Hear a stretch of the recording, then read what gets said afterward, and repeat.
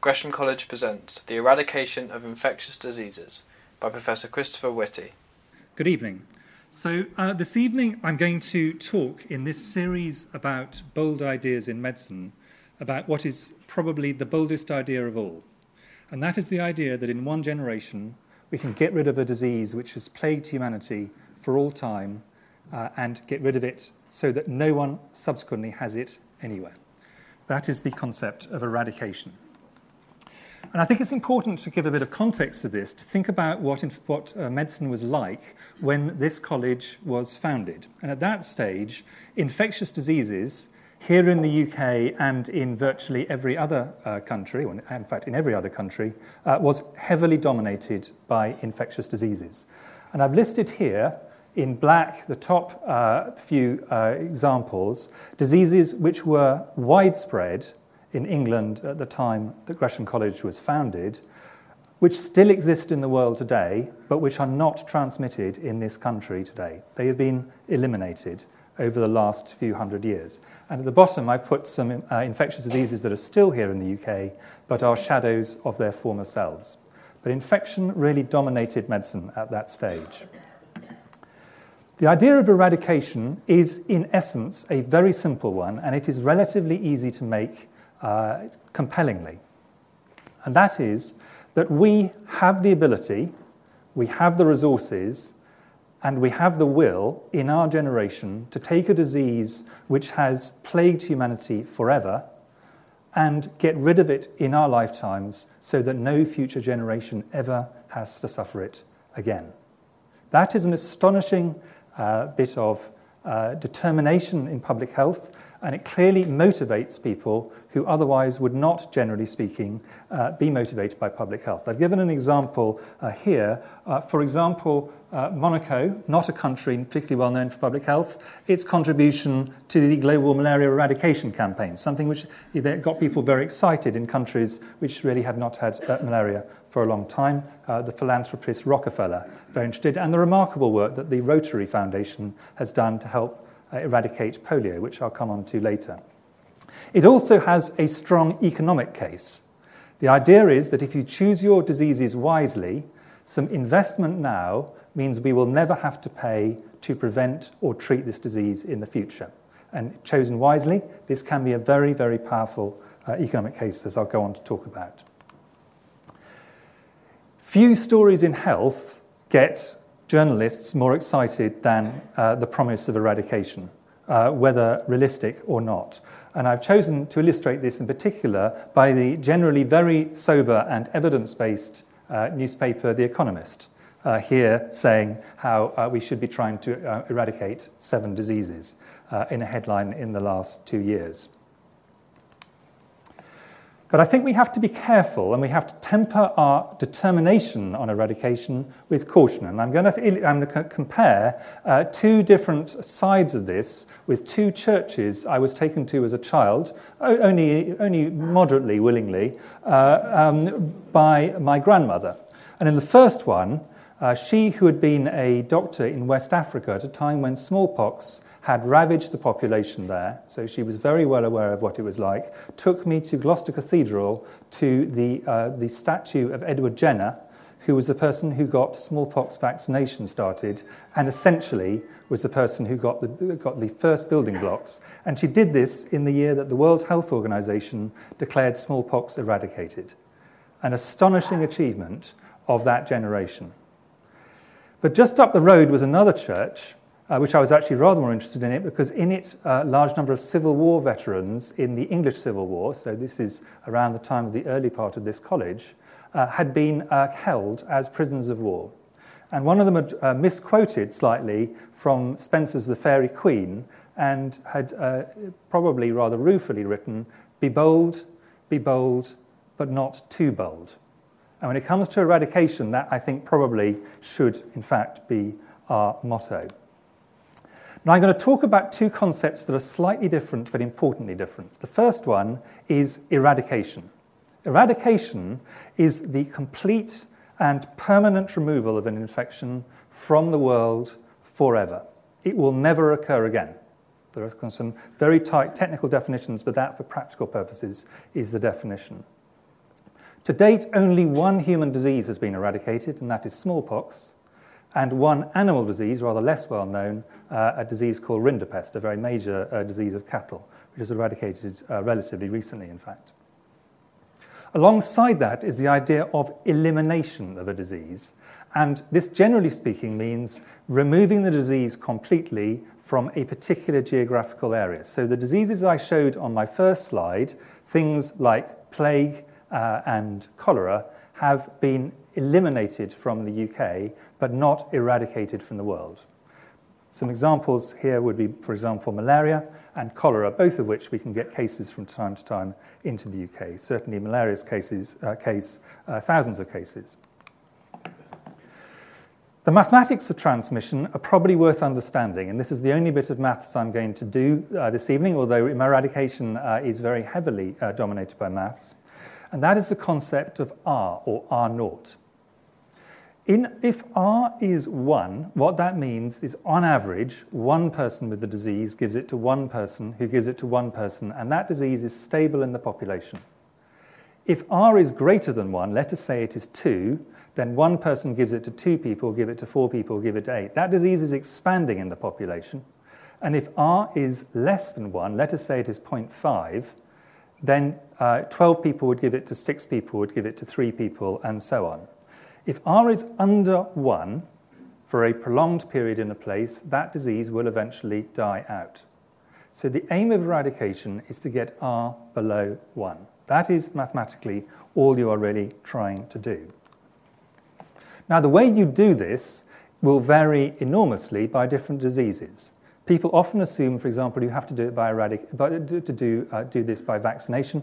Vaccination is one tool. It was the right tool for smallpox, for example, but it might be insecticide-treated bed nets if you were talking about malaria. It might be, for example, improving the water supply if you're talking about things like cholera. So the way you get R below 1 will depend on the disease.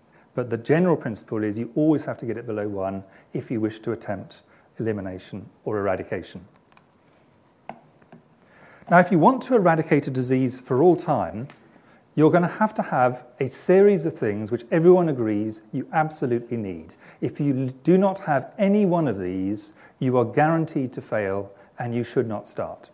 The first is you must have an effective intervention which can what's called interrupt transmission. That is, get R below 1, usually significantly below 1, for a prolonged period of time. If you do not have that, you shouldn't start. Secondly, you need a disease which is relatively easy to diagnose, because otherwise you don't know when outbreaks of the disease are occurring around you. So if you've got something which all you have is someone who's got a bit of fever and that's about all, you're going to find it pretty difficult. Smallpox, for example, was very easy. You could see someone with smallpox with good lighting at probably about 50 paces. So this is a disease that was relatively easy to pick up cases. Polio, for example, we'll come on to, is another. So diagnosis is important. The third is there cannot be a significant animal reservoir. And for quite a large number of diseases which are important in humans, there are also big animal reservoirs. So, for example, we would all love to get rid of Ebola, to eradicate Ebola, but the fact is there is a reservoir in fruit bats, like this friendly guy at the top of this slide. We would like to get rid of yellow fever, but there's a significant reservoir in monkeys, as shown here. And there are very, very many other diseases where there is a reservoir where we cannot get rid of the disease in the animals, so eradicating the disease in humans is simply not realistic. You also need to have simple-to-use technology. The last stages of an eradication campaign will almost invariably be in remote areas, often in periods of conflict, often in places with very weak health systems. If you have something complicated you have to rely on, your chances are going to be very low.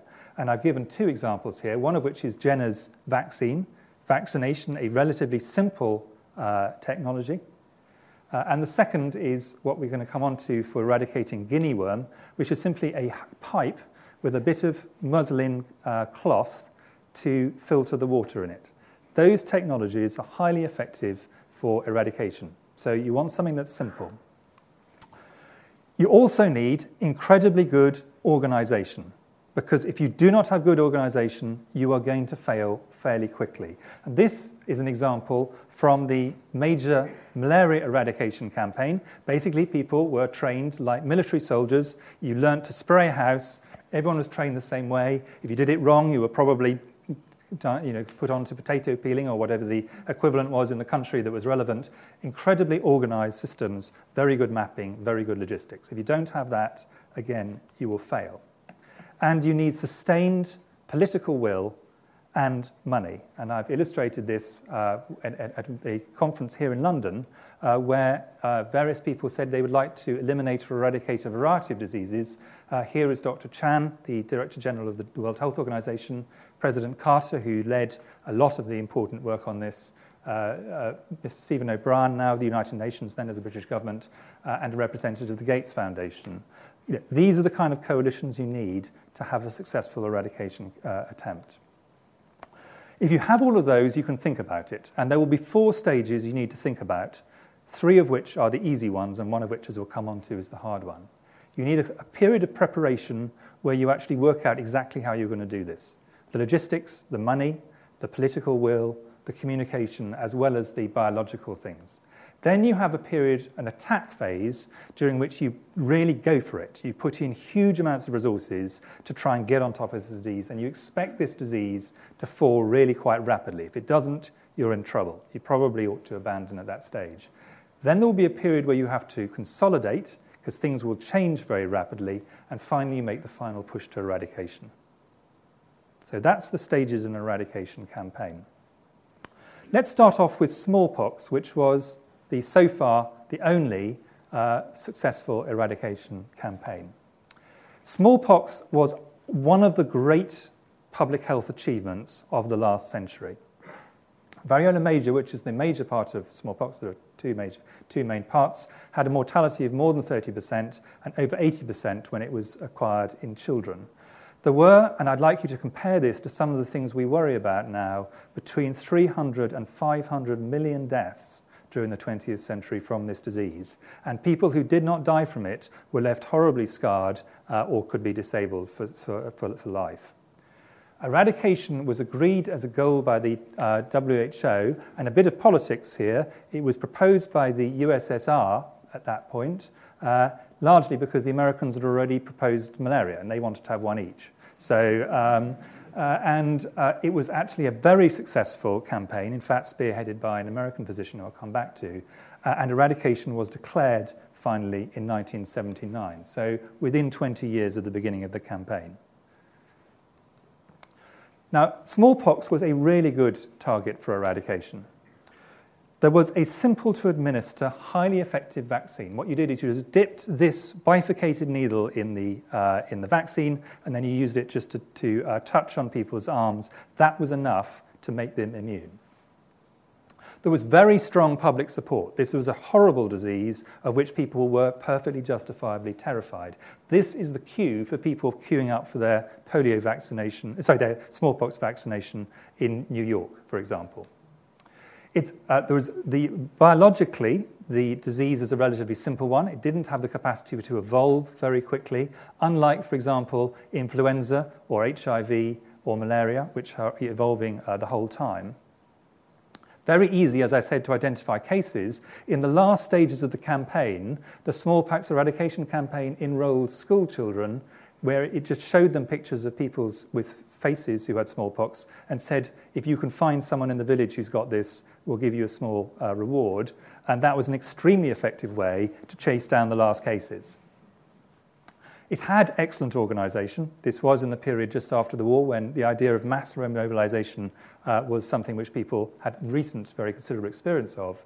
And even so, the politics almost derailed it on several occasions. And if any of you are sufficiently enthused after this talk to go away and wish to eradicate a disease, I would strongly recommend reading D.A. Henderson, who was the guy who led this, reading his account of the smallpox eradication campaign and the astonishing political problems he had as he went through it, even though everybody wanted it to happen. So with the smallpox campaign, we started in 1967 with very widespread smallpox, all the colours, the countries coloured here in red. By 1975, so less than 10 years later, it was down to India, where it was really down in its towards its final stages, and then a large outbreak in the Horn of Africa. And the final cases were in Somalia in 1977. There was, I'm afraid, rather depressingly, one lab-acquired case here in the UK. So we had the dubious privilege of having the last case due to a lab error. The total cost of this program in the period of that time was around $300 million. That was obviously, a dollar was worth a different amount now. But the savings are estimated at around, for the same kind of pricing, $1.5 billion per annum, with a ratio of benefit to cost of about 160 to 1. So a huge public health achievement, clearly cost-effective, really well done. This demonstrates smallpox that eradication can be achieved. A lot of lessons to learn from smallpox. I'm not going to go through them in detail, but I would like to make one very important lesson very clear. That what we learned from smallpox was in the initial phase of an eradication campaign, you have to have absolute tactical rigidity where you say every single person doing this campaign does it exactly the same way, absolutely everywhere. Militaristic efficiency. But in the last bit of the campaign, you have to turn that all the way around and say every little campaign is a completely different one and you need to do it your own way to fit your local circumstances. If you can't switch, and the danger is people who've been incredibly successful in this period say all we have to do is carry on doing the same thing and we'll win. And what the smallpox eradication campaign tells you is actually that guarantees failure. The last bit has got to be done much more flexibly. Now, two other eradication attempts are ongoing at the moment, which are very, very close to success. But I want to be clear, they've been close to success now for several years. The first is a disease probably some of you will never have heard of, called guinea worm, an incredibly unpleasant infection. You catch it from drinking contaminated water, which has got water fleas in it. And what comes out after a while is this worm, which is incredibly painful. It's not just psychologically distressing, although it is very, very painful. It used to be extremely common. The World Health Assembly, which is the sort of the world's main health multilateral body, it's the UN body which directs the WHO, the World Health Organization, called for eradication in 1986, and then again in 1991, by 1995. That was what they thought they could do. And this is a recurring thing you see with eradications. At that time, they were estimated about 3.5 million cases. It's gone down quite a long way. By 2011, we were down to around 1,000 cases, substantial drop. In 2014, there were about 126 cases. And in the last year, for which we have records, last complete year, last year, there were 25 cases. That's a 99.9% reduction. This disease is going to be eradicated, but it's going to take a long time. Now, the way this was done was simple. It was just to try and stop people bathing their feet in pools when they had this worm, to educate them not to infect the fleas, then to educate people to avoid drinking water from ponds, and finally, if they must drink water from ponds, to do so through a tube which had this piece of cloth in it. That was it. That basically was the strategy, with fantastic mapping and epidemiology. And that worked extremely well. But in the last little stage, we discovered that we'd thought that guinea worm only occurred in humans, but in fact, in the last stage, what we found is a small number of dogs have it. And that is the reason why it has taken so long to get on top of it in the last few countries. When you get to the end of an eradication campaign, you may find there are animal reservoirs you simply had no idea about until you get to that stage. The cost of this one is around 30 million a year. But as I say, I think we will be successful. Polio eradication. Polio, I think most people will have heard of. Many of you may even know people who had polio when they were children, if you're old enough. This is a disease that was being transmitted in the UK during the lifetimes of most people in this audience. Polio, a crippling disease, for most people who are symptomatic. Most people don't have symptoms, but those who have symptoms, crippling, leaving them paralyzed, usually a leg, sometimes other bits of their bodies, but occasionally fatal disease, very unpleasant disease, obviously lifelong. This was a distribution of polio in 1988. At that point, there were around 350,000 cases a year. The initial polio vaccination campaign, which was done by Sugar Lumps, many of you will have had these when you travel, even if you haven't had it for other reasons, was again highly effective. And by about 2013, we were down to polio in a very small number of countries, coloured yellow with each case dotted red. The point I'd like to make with these is these are all countries you will have read about if you read the foreign newspapers looking for conflict. So Pakistan, Afghanistan, the Horn of Africa, northern parts of Nigeria. Difficult places to operate in. Here, this is up-to-the-minute information. I checked it this morning. We're tantalizingly close. There are 28 known cases in the last 12 months. If you take the calendar year 2016, there were 37 cases. Now, there are some technical reasons why it's been difficult to do. The first of which is people who are immunodeficient for a variety of reasons. It could be because of the way they're made, it could be because of a variety of reasons. They continue to excrete virus for longer than originally had been understood. Also, because you're using a live vaccine, which people take in, sometimes the vaccine live form turns into a form which can paralyze people. So you have what's called vaccine-derived polio cases. In fact, now there are probably more of those than there are of the wild polio cases. So there were biological reasons this was difficult. But if you look at the map, it clearly isn't biology. So the cases are mainly in Waziristan, the area just abutting between Afghanistan and Pakistan, and spreading out from there, and northern Nigeria in an area under the control, at least in part, of Boko Haram.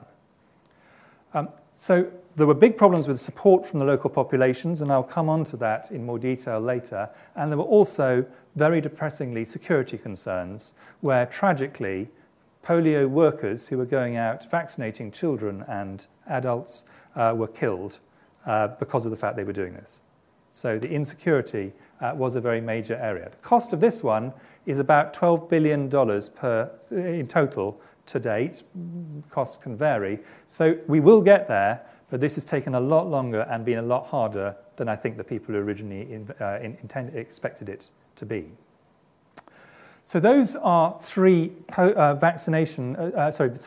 eradication attempts, one of which has succeeded, and one of which I'm confident will succeed on guinea worm eradication, and one of which I'm almost confident will succeed on polio eradication. There have, however, been a very large number of eradication attempts which have historically failed, and I've just given a small subgroup of the ones where people have set out to eradicate or eliminate diseases, and they have failed. I'm not going to go through them in detail, but a few of them I'm going to come on to in a minute. The most important one, and this was actually the biggest eradication attempt to date, was the attempt from the late 1940s for about 2 decades to eradicate malaria. And in 1948, when this was really properly getting underway, malaria had a much larger distribution than it does today. And whether you see this malaria eradication attempt as a success or a failure depends on what you measure it against. So there was malaria up in large parts of the United States. Malaria was a serious problem in much of Europe. Malaria was a problem in northern Australia, and in parts of Asia we wouldn't currently expect. The malaria eradication campaign was brilliantly organised. It got people to go out and spray walls with DDT, an insecticide which had a really big impact on malaria, all around the world. I've just illustrated this with the kind of lengths people went to find the last cases of malaria all around the world. This was a really remarkable public health effort. But this eradication campaign collapsed at the end, and this is the map of malaria at the point when the malaria eradication campaign had collapsed. Good news, it's gone from the United States and parts of Central America. It's gone from Europe. It's been pushed down from Northern Africa. Large parts of Asia are now malaria-free, as is northern Australia. And that essentially is where malaria has stuck ever since that time. Hasn't spread out from those areas, but neither is it substantially contracted back until relatively recently, which we'll come on to. So why did this first malaria eradication attempt fail? Well, again, there was a mixture of biology and politics. Biological factors included, and this is very important, that there were parts of the world where the R, the force of transmission, was over 100. That is, one case was capable, if you didn't deal with it, of infecting more than 100 people, and the tools we had were simply not strong enough to interrupt transmission. So the first thing is we didn't have tools that were quite strong enough. They were good enough in Europe, where the R was maybe around about 1, slightly higher, slightly lower, but not strong enough for bits of particularly Africa. Secondly, when you start to put a huge selection pressure on an organism, whether it's a mosquito or a parasite, it will start to evolve around that. Basic evolutionary theory tells you that very, very simply. So what we got was developing insecticide and drug resistance because of the extraordinary pressure we were putting by the things we were doing. So the tools that were working very well at the beginning of the campaign were working less well by the end of the campaign. There were also substantial organizational problems. This was something which we were trying to deal with a huge disease in virtually every country in the world simultaneously. So it was an enormous challenge. Inevitably, some things were problematic. But most importantly, actually, towards the end, there was flagging enthusiasm and the money dried up. And I'll come back to why in the last bit of this talk.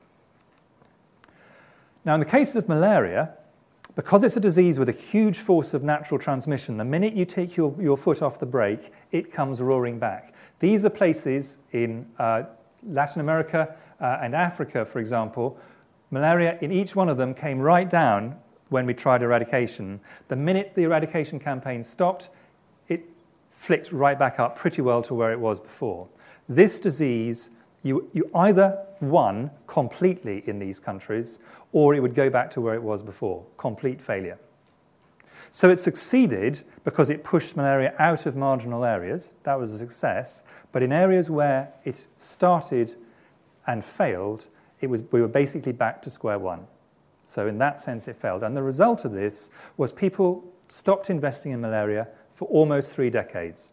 They basically said, you malariologists, you promised us you could eradicate the disease. Look what's happened. You don't know what you're doing. We're going to start giving money to other people. I'm simplifying, but not much. So malaria mortality rates climbed through the last 3 decades of the 20th century. But actually, over that time, malaria has now since then began gradually to drift down. And there are parts of the world now where the darker the colour here, the more malaria there is. There are parts of the world now where actually malaria now could probably be eliminated, which it couldn't have been eliminated back in the 1960s because of development and a variety of other issues. So it is possible, and I think there is a serious public health debate going on at the moment, should we have another go at trying to eradicate malaria or at least eliminate it from large parts of the world where it previously wasn't eliminated? And I think there's a very finely balanced argument on that. And a lot of this, in my view, comes down to whether a disease is sticky. So it is sticky under 2 circumstances. One, and by sticky, I mean if you get some gains, when you take your foot off the accelerator, you keep the gains you've actually started off with. If, for example, you're on an island and you get rid of a disease, then actually it may be, if no malaria, for example, is imported again, that once you've got rid of it, it'll never come back, and therefore you've eliminated it for good. Examples of that were some of the islands in the Mediterranean during the Second World War, in fact. This did, in fact, happen. It's one of the reasons people knew we could eliminate malaria. The more common thing, though, is that if the R, the force of transmission, is around or below 1 at the moment, then if, for example, you take it from 100 cases down to 50 cases, then when you stop putting your foot on the accelerator, it sticks at 50 cases. And if the R is below 1, it's going to carry on drifting down. So basically, if you can choose diseases where R is around 1 or below, even if you don't fully get to eradication or elimination this time, any gains you make, you keep. So this makes it a much less risky proposition than for things like malaria in the 1960s, where the minute you stopped, it comes roaring back. So that's an important differentiation, which I want to give some examples of. Now, I think now we're coming on to a bit more the social and political aspects of malaria and also the effects of failure. And I'm going to go through the first half of this talk is moderately optimistic. You can eradicate a disease. There are some we're going to eradicate. There are some areas where we made actually bigger strides than people realize. But I think it's important to realize with eradication in particular, without optimism we would never start, but with irrational optimism we will inevitably fail. And most people who call for eradication have an optimism bias. They want to believe it's possible because they think this is a terrible disease and it'd be just terrific to get rid of it. That isn't enough. And the thing to understand with eradication is the first 3 stages of your eradication attempt will always go well unless you've chosen your disease incredibly stupidly. You will get the preparation fine, the attack phase it will go down, and you will have a period of consolidation. It is the final stage, which is the difference between good control, which costs a moderate amount, and eradication, which costs a huge amount, where the problems all start. It's in that final, what's called the final mile, but actually feels a lot longer. And here are some examples of attempts at eradication, which in my view have probably been actively unhelpful. The first is leprosy. Leprosy is undoubtedly a terrible disease. Nobody could doubt you would want to get rid of it. It is a horrible disease to have. It is debilitating. It is stigmatizing. It's the disease that most people, it's associated in most societies with uncleanliness, a whole variety of things, absolutely want to get rid of it. There was a decision to eliminate it as a public health problem, a very slippery concept that. What is a public health problem? Answer, it is what you think it is, which they defined as a reduction in prevalence below 1 in 10,000. Now, I'll show you on a graph what happened, but basically what happened is the prevalence, which is what they chose to measure, fell incredibly rapidly, and they reached their goal by the year 2000. Fantastic. Or not. What actually happened is they found large numbers of leprosy cases and they treated them.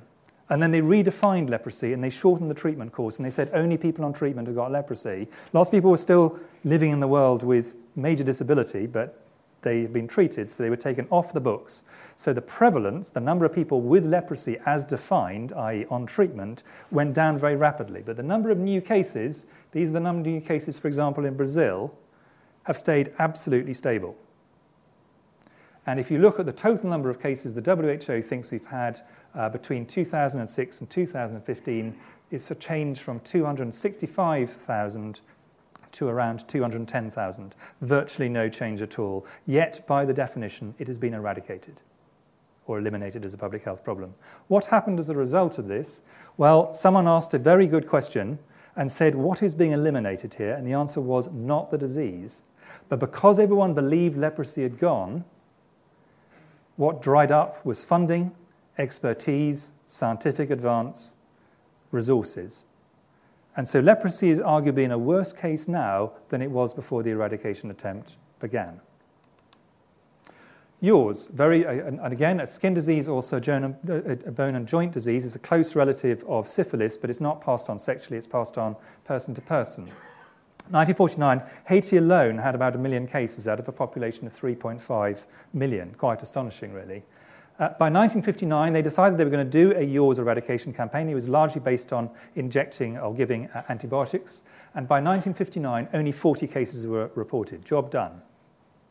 So people's attention switched to different things. They removed the money from yaws. They gave it to the new public health problems. It was almost invisible by the 1970s. And by 1978, it had roared back, and we were almost back to exactly where we were before the eradication campaign started. But now nobody was interested in yaws. Again, no research, no funding. There were some technical reasons. There was little appreciation of what's called latent cases, people who you don't look as if they've got yaws, but in fact they do. We've got some slightly better drugs, azithromycin, which is an oral antibiotic. We've got better diagnostics. India has just eliminated yaws recently. But many of the places where yaws is going on are places like Papua New Guinea or the Democratic Republic of Congo, DRC. These are difficult places to operate. Currently, there's a lot of talk about trying to eradicate yaws again. I think we should learn some serious lessons from the 1950s. And there is a significant risk of eradication cannibalism. Because there is so much organisation and money required for eradication, 2 major campaigns requiring worldwide buy-in are probably less than the sum of their parts. If you remember, the malaria eradication campaign almost derailed the smallpox campaign on several occasions. Smallpox eventually successful. And the reason for this is that the people who have to pay for it at one end of the funnel, donor countries, big philanthropy organizations, countries themselves, and the people who have to deliver this on the ground are the same people. Very limited resource. The more different campaigns you're trying to run at the time, the more difficult it is to maintain the funding and to have the right people on the ground to do it. Smaller campaigns start off relatively synergistically. They actually benefit one another, but over time they come to diverge. And the reason I'm making this point is we have made a decision to eliminate or eradicate a large number of diseases simultaneously, and the target date is 2020. We're now in 2017, so do the maths. Now, all of these diseases, and I'll give an example of all of them, are ones which, in my view, it is technically possible to eliminate or eradicate the disease.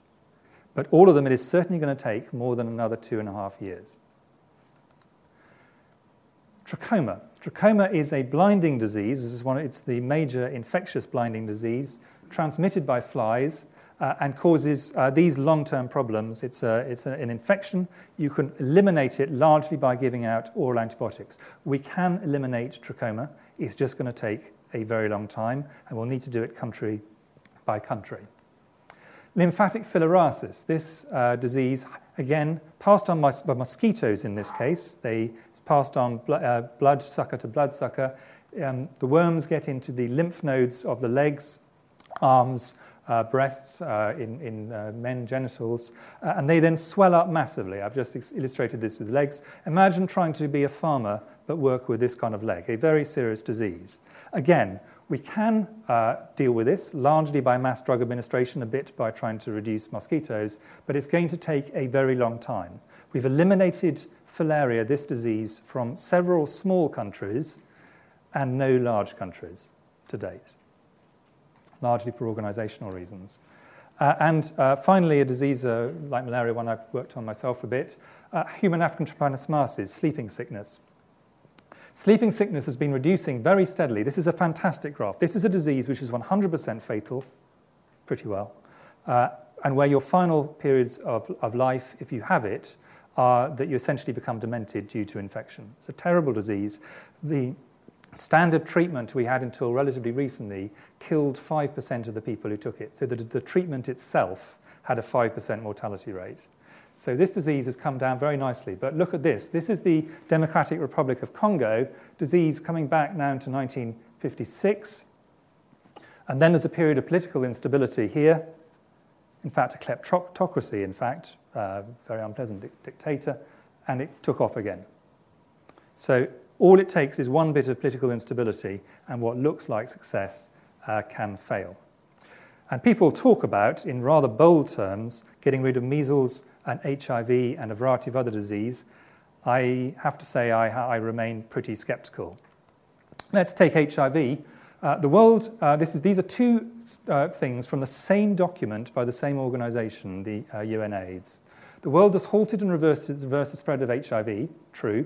New HIV infections and AIDS-related deaths have fallen dramatically since the peak of the epidemic, also true, due to very good treatments which weren't available. Now the response is going one step further, ending the AIDS epidemic by 2030. This is the rate of HIV infections in Africa and other areas. I would invite you to look at that between 2010 and 2015 and say, does that look as if that's going to cross the line by 2030? I think highly improbable. And for measles, Measles is an example where we do have a very good tool, vaccine, but it's a disease that's incredibly infectious. It just requires vaccination rates to drop a bit, and it comes back. This is the effect in the UK, a disease which is a country which is relatively phlegmatic.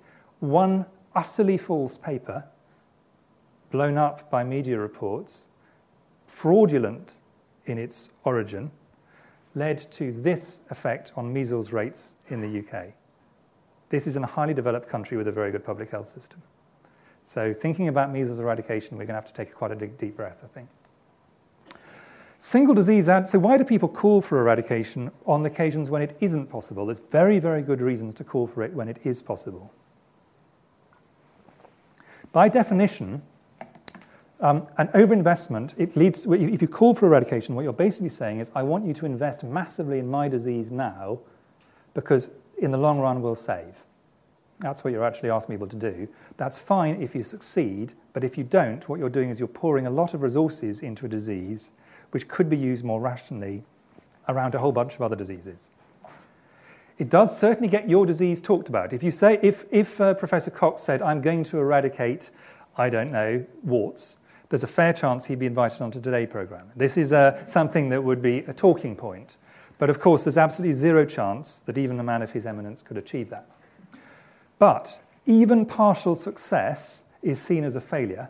And in the world of public health, as in the rest of the world, failure is an orphan. People just switch off when you've claimed you're going to succeed and then you fail.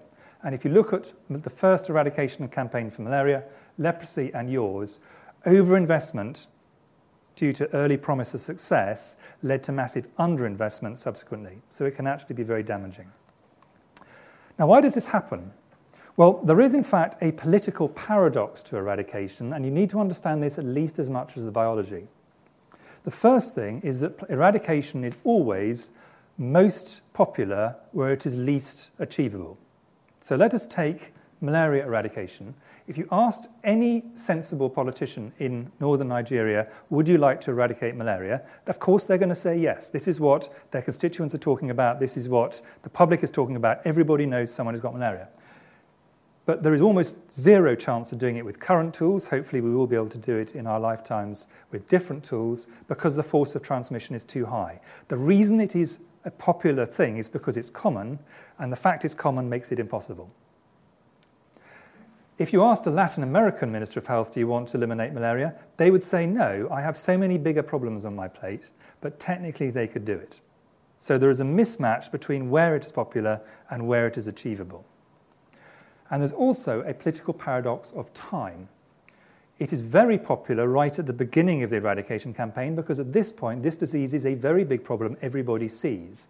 As time goes by and it goes down the slope, this disease moves from being the number 1 killer of children to being maybe the number 5 killer of children. People are still interested here. To maybe the number 20 killer of children. You're still putting in every year the same amount of money. And at a certain point, someone says, my children in my village are dying of measles. They're dying of diarrheal diseases. They're dying of pneumonia. Yet you put all of this resource into malaria or polio. Why are you doing this? And at some point, someone says, actually, you've got a point. We should put the money where the resources. So initially very popular. The closer you are to the end point, the less popular it becomes. And that means that for the end game, you've got biological and epidemiological challenges. It gets much harder epidemiologically to find the bits of the country, the bits of the world where transmission is going on. What happens is eradication, pockets of transmission get smaller and smaller and smaller, usually in more and more marginalized populations, often in places which are either physically inaccessible or in war. At the same time, there's extreme selection pressure, meaning that if the organism can evolve around what you're doing, it will do so. Basic biology tells you that. And towards the end, rather like a guinea worm, you may find reservoirs of infection in other animals that we hadn't even thought about. But there are also big social and political problems in the end game, of which the recent tragic deaths of polio vaccinators are a particularly extreme example. And I'd just like to paint a picture.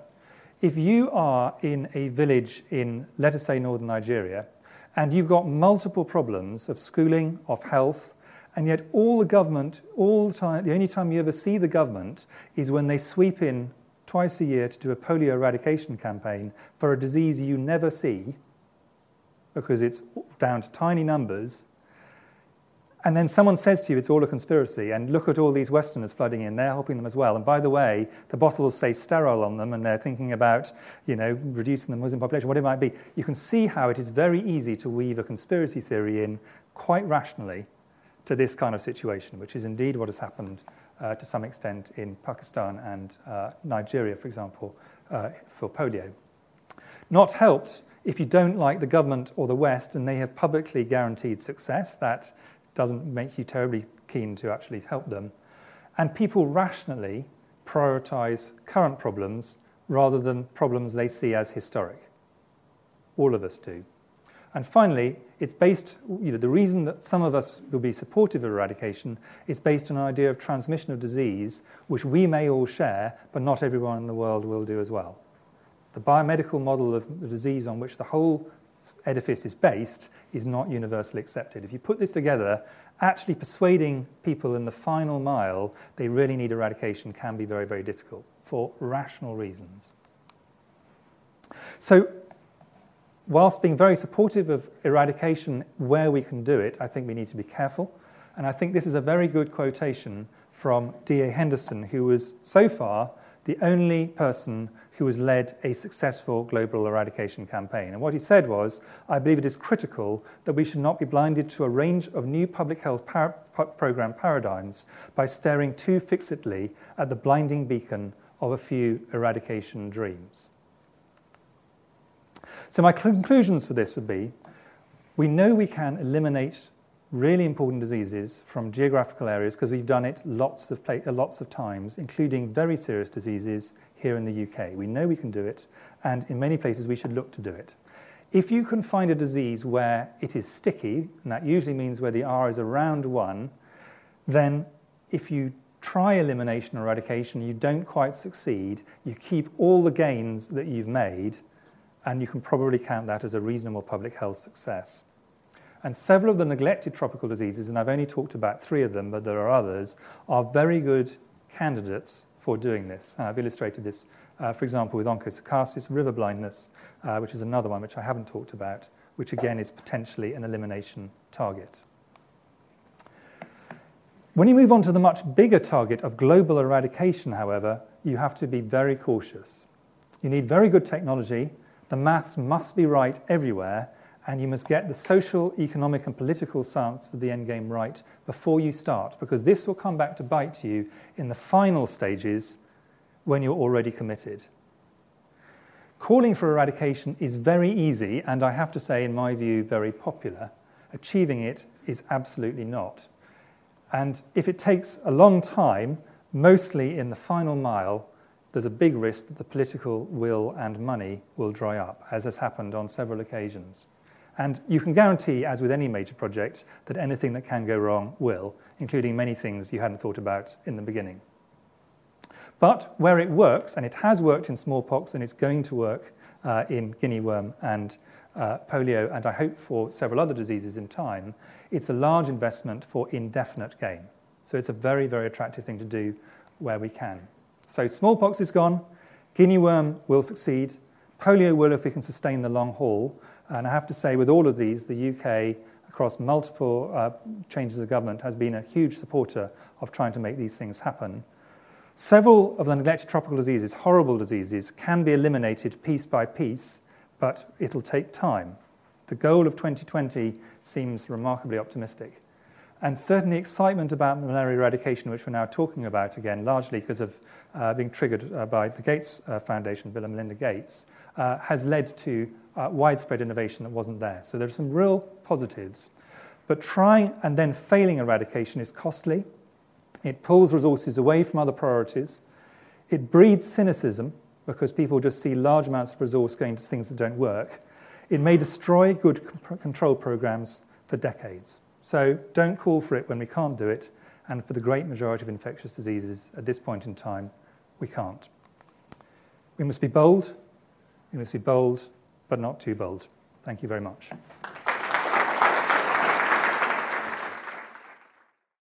For more information, please go to www.gresham.ac.uk.